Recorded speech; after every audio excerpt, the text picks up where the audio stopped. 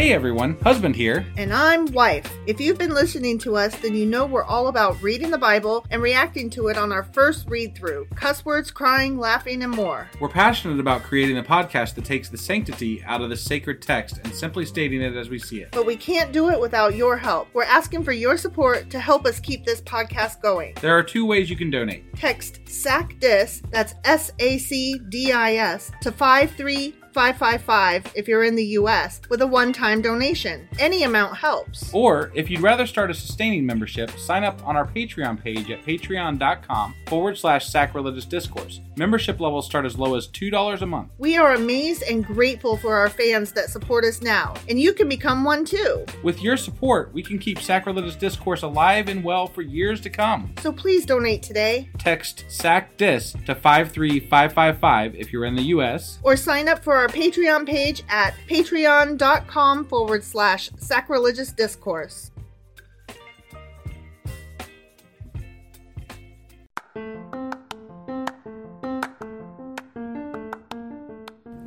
Welcome to Sacrilegious Discourse. I'm husband. And I'm wife. Together, we're reading the Bible for the very first time.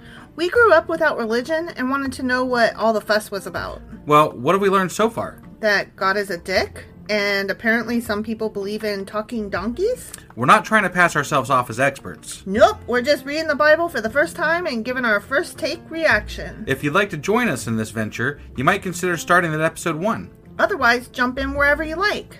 All right, let's go read the Bible. Yeah, let's get to it. Husband! Wife! Guess what we're doing now? Well, it is Sunday, so that means that we're doing... Sacrilegious Book Club. That's right. And what are we book clubbing today? Well, we are still in this book, A Treasury of Jewish Folklore, edited by Nathan Ozubel. Okay. It's got a longer title, but I didn't want to read all of it. Yeah, right.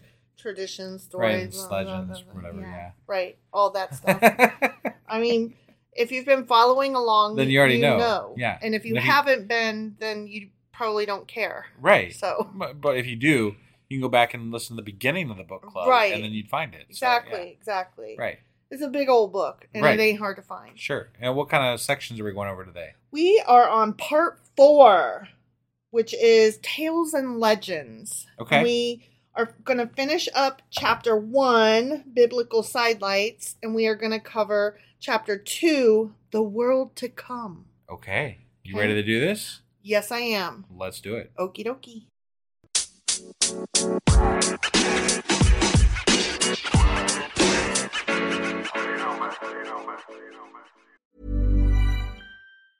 Mom deserves the best, and there's no better place to shop for Mother's Day than Whole Foods Market. They're your destination for unbeatable savings, from premium gifts to show-stopping flowers and irresistible desserts. Start by saving 33% with Prime on all body care and candles. Then get a 15-stem bunch of tulips for just $9.99 each with Prime. Round out Mom's menu with festive rosé, irresistible berry chantilly cake, and more special treats. Come celebrate Mother's Day at Whole Foods Market. Since 2013, Bombas has donated over 100 million socks, underwear, and T-shirts to those facing homelessness. If we counted those on air, this ad would last over 1,157 days. But if we counted the time it takes to make a donation possible, it would take just a few clicks. Because every time you make a purchase, Bombas donates an item to someone who needs it. Go to bombas.com/ACAST and use code ACAST for 20% off your first purchase. That's bombas.com/ACAST, code ACAST. Millions of people have lost weight with personalized plans from Noom. Like Evan, who can't stand salads and still lost 50 pounds. Salads generally for most people are the easy button, right? For me, that wasn't an option. I never really was a salad guy. That's just not who I am. But Noom worked for me. Get your personalized plan today at Noom.com. Real Noom user compensated to provide their story. In 4 weeks, the typical Noom user can expect to lose 1 to 2 pounds per week. Individual results may vary. Okay, so before I start reading a couple of selections, I just wanted to remind you that this chapter basically talked about how, like in the introduction to this chapter, it talked about how Jewish folklore was never like solidified. Like Right. the religion itself has been evolving, and writings and thoughts about it in the Midrash and the Are consistently Ibid. added. Yeah, they keep being added to the collection so that it just continues to grow. Right. So a lot of these are about characters from the Bible in Sure. this section. So the first one that I wanted to read today is on page 476, and it's called King David Bows Before an Idol. Oh. Right? Oh. Yeah, very interesting. That is, yeah, especially That's given something what else. we've been reading, you know? Yeah. When David reached the summit of the Mount of Olives, he said to his servants, "Go and find me an idol and bring it here." Mm. When David's servants went to do his bidding, they met Hushai the Archite, the king's friend. He asked them, "Where are you going?" They answered, "David, our king, has commanded us to bring him an idol." Astounded, Hushai went to David and asked, "Tell me, O king, why did you bid your servants to bring you an idol?" Yeah, why did you, David? Right? And David replied, "I wish to bow before the idol." Okay. When Hushai heard these words, he rent his garments and strewed ashes on his head and cried aloud, "Woe is me, that a man like King David should bow before an idol." Oh, he's so upset. Yeah. Then spoke the king, "Do not grieve so, my friend. Don't you know how great my fame is throughout the world? All who have heard of me say, there is no man as virtuous as David. He rules his people with the fear of God in his heart. He does only good, metes out justice, and fulfills all of God's commandments. Now, therefore, consider, Hushai, when the people hear about my miserable plight, how my son Absalom attacked me and tried to kill me, what do you suppose they will think? They will say, 'What a waste to worship such a God. With him there is neither justice nor reward of virtue.' For that reason, I have decided to bow down before an idol in order to defame myself. Then people will be able to say, 'There, you have proof there is a God in heaven and a sovereign over the earth. He rules with truth and with justice and punishes even mighty King David for his idol worship.'" Okay. Yeah. So he's admitting that something bad happened, and he's like, well, since that bad thing happened, I'm going to give them a reason to not blame God for it. Yeah, exactly. Exactly. So But he's going to say the reason that happened was punishment because I bowed before an idol. But that's fake news, you know? Like, Yeah. that's fucking, you're creating a story so that other people, you're Will believe in your God. right. Yeah. Yeah, that's spreading a false message. Mm-hmm. I don't agree with that. I think No. that's shitty, actually. I totally agree. So, But okay. I thought it was an interesting story, like you it's said, an interesting given story, yeah. what we've been reading about. Right. Okay, the next story is on page 477. It's called Better Than a Dead Lion. Mm. Once King David said to God, "Lord of the universe, I beg of you, tell me the day when I will die." God answered, "I have decreed that no mortal should know his last day." "Then tell me, how many years will I live?" David implored. I have decreed that no mortal shall know the number of his years on earth." Mm. "Tell me then, O Lord of the universe, on what day in the week will I die?" And the Creator answered, "You will die on the Sabbath day." "Let me die on the day after the Sabbath," pleaded David. "That cannot be," answered God. "The rule of your son Solomon begins on the day after the Sabbath." Okay. "Then let me die a day before the Sabbath," implored King David. "No man may die before his hour comes," answered the Almighty. "Dearer to me is the Torah that you will study for one single day than 1,000 sacrifices your son Solomon will bring upon my altar as king." Really? I guess. I don't know. Okay. It All right. seems weird, but Yeah, whatever. it is weird. From that time on, King David spent the entire Sabbath day in devoted study of the Torah.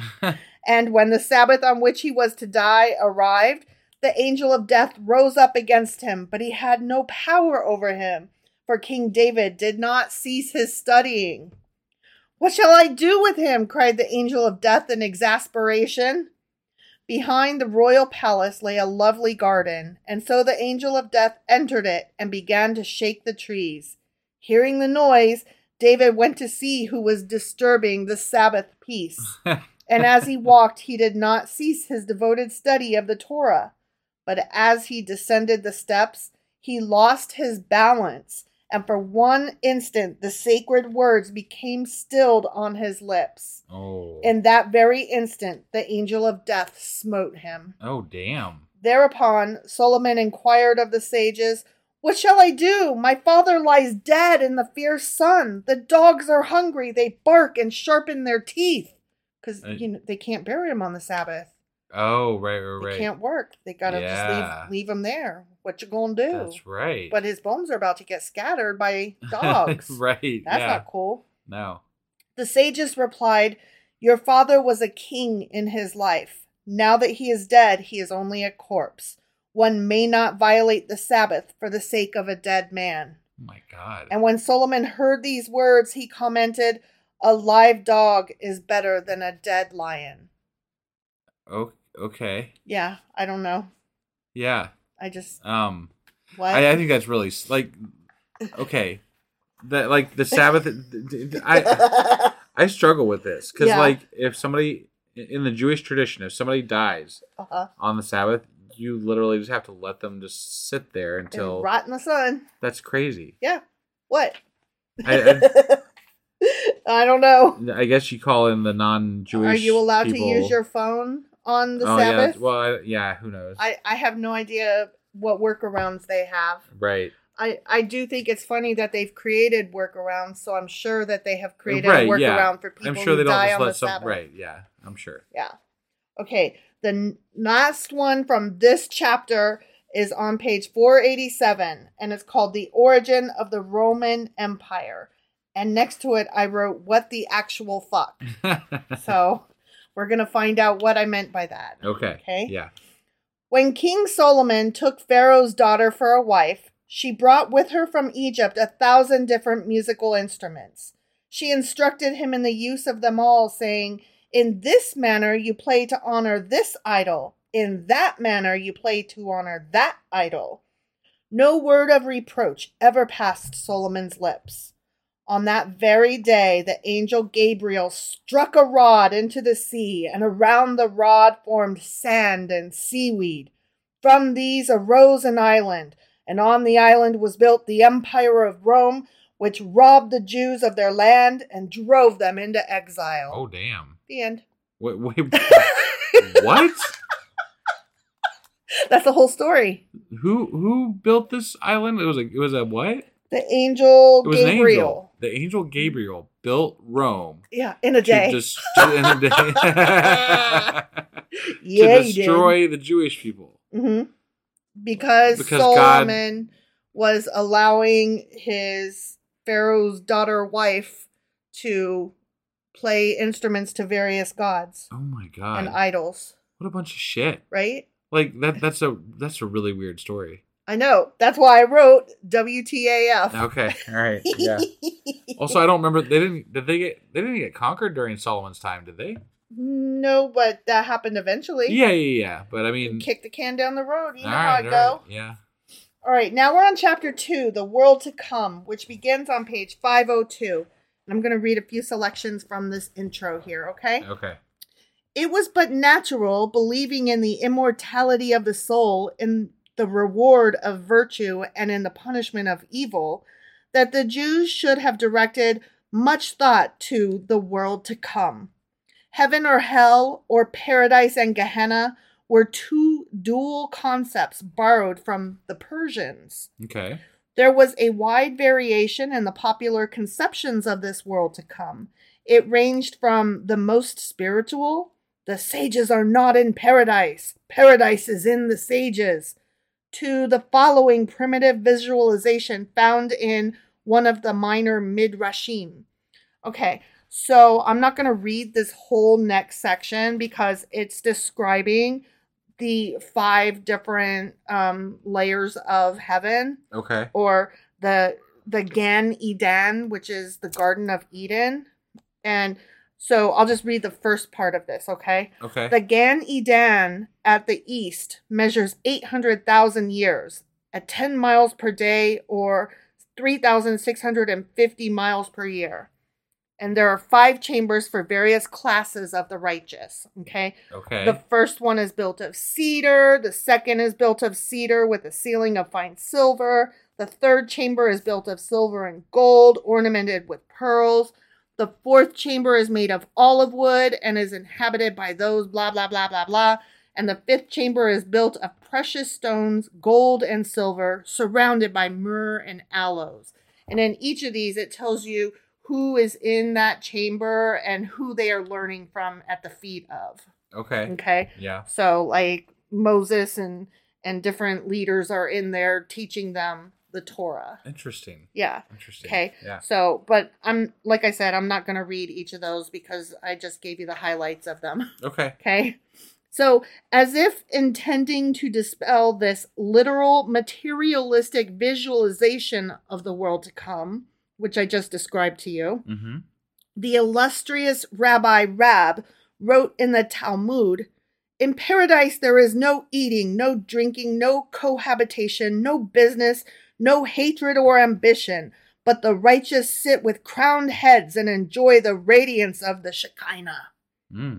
The 11th century philosopher Maimonides was even more emphatic in his impatience with the materialistic rewards expected by the righteous in paradise.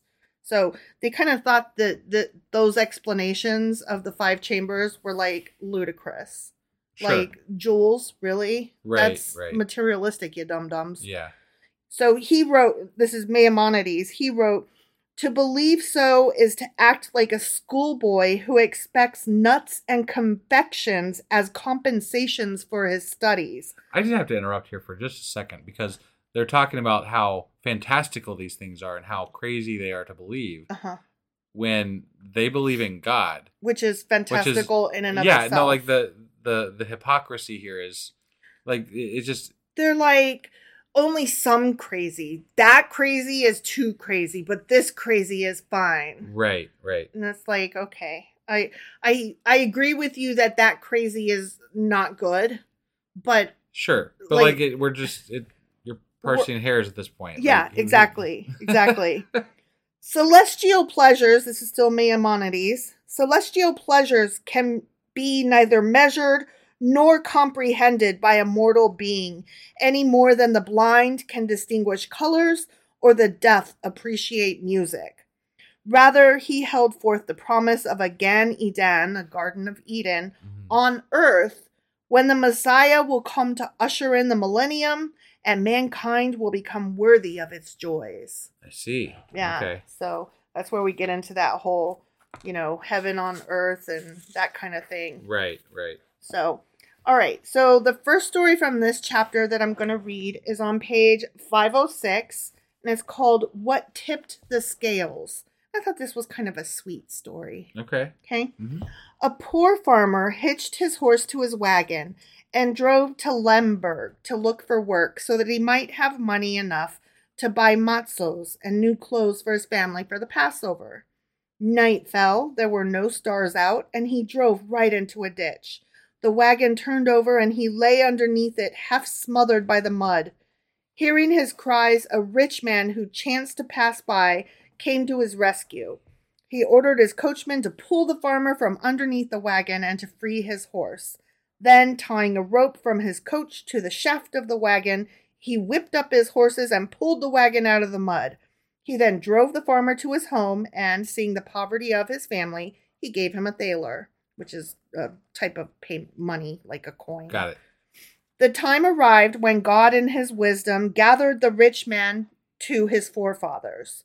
When he came up for judgment before the heavenly tribunal, the angelic prosecutor indicted him for his many sins. It began to look very bad for him, for the scales of justice were tipping dangerously toward Gehenna. Suddenly, the angel of mercy entered and demanded of the eternal judge that the man's good deeds be weighed against his sins. Which, I mean, that only seems fair and right. Yeah. Like, you guys literally take time for this argument for every single person, huh? God agreed with the angel of mercy, and the poor farmer and his family, whom the accused had aided, were placed in the scales. Not enough, cried the accusing angel. Let the poor farmer's horse and wagon be placed in the scales, asked the angel of mercy. God agreed, and it was so done. Yeah. Not enough, cried the accusing angel. Damn, this guy must have fucked up a lot. Right? Yeah. Place in the scales the mud which covered the poor farmer when the accused pulled him out of the ditch, asked the angel of mercy.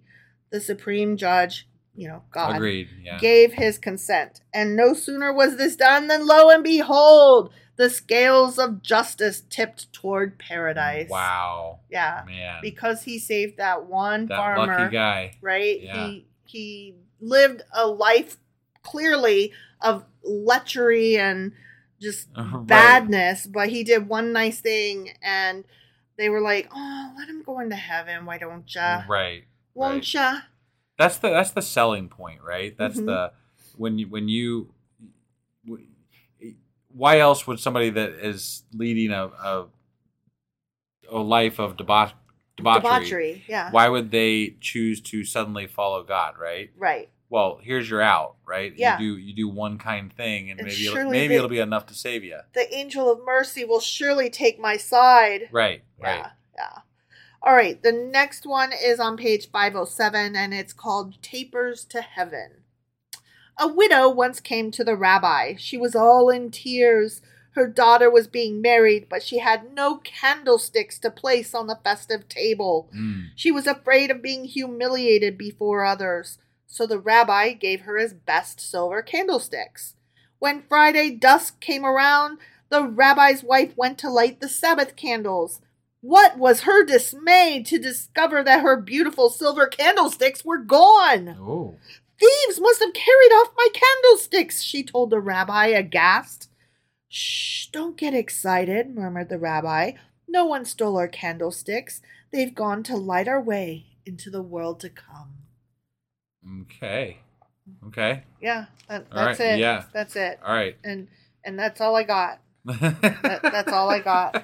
I don't know what to say about that. That was also kind of a weird story. Right? Yeah. So.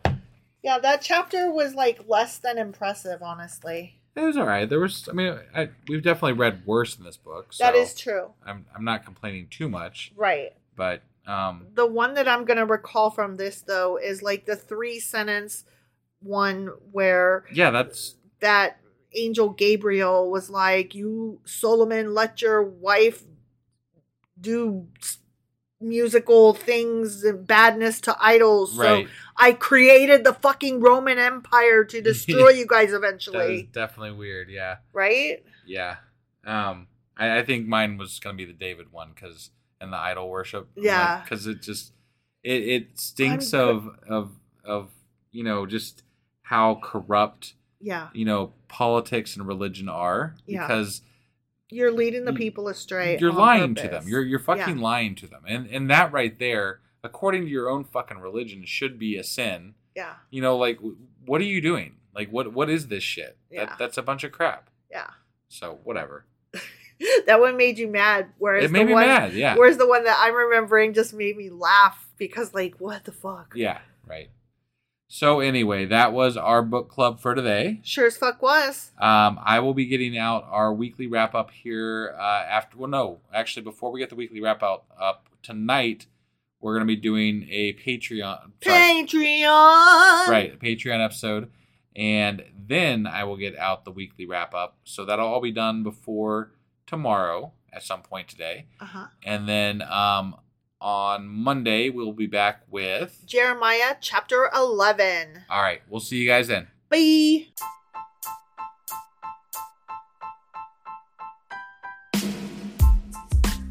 Hey, wife. I guess that's the end? But husband, that's just sad. It doesn't have to be. We are on lots of social media platforms like Twitter. Our handle there is sacrilegious_D. For D's nuts. Oh my God. Stop doing that. Anyway, we're also on Facebook, Instagram, and Pinterest. There's a link to all of our social media sites at our website. Ooh, we have a website? Yeah, it's sacrilegiousdiscourse.com, where you can also find a link to our merch shop. We have a merch shop? Yep, we have podcast-themed clothing, mugs, notebooks, and more, as well as an atheist and science-themed products.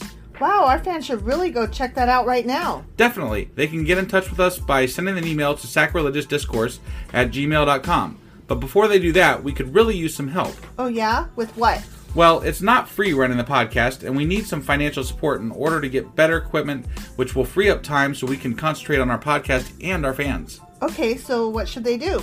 Head over to patreon.com/sacrilegious discourse and sign up as a contributor on our podcast.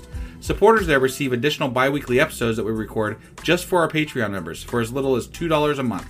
Also, we'd really appreciate it if you would like and subscribe on whatever platform you're using. And Apple Podcast reviews help us out tremendously. Like and subscribe. Leave an Apple review. Join us on Twitter. Support us on Patreon. That's a lot of instructions. Don't forget to say thanks. Thanks. Okay, bye.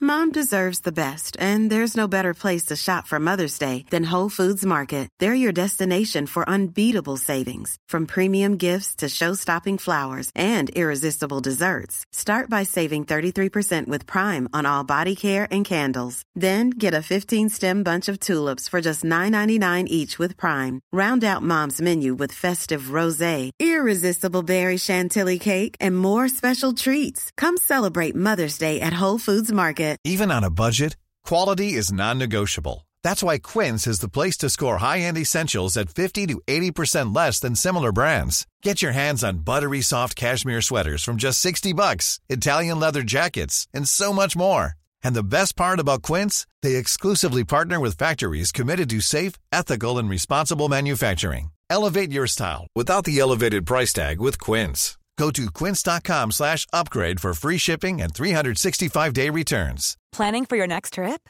Elevate your travel style with Quince. Quince has all the jet-setting essentials you'll want for your next getaway, like European linen, premium luggage options, buttery soft Italian leather bags, and so much more. And is all priced at 50 to 80% less than similar brands.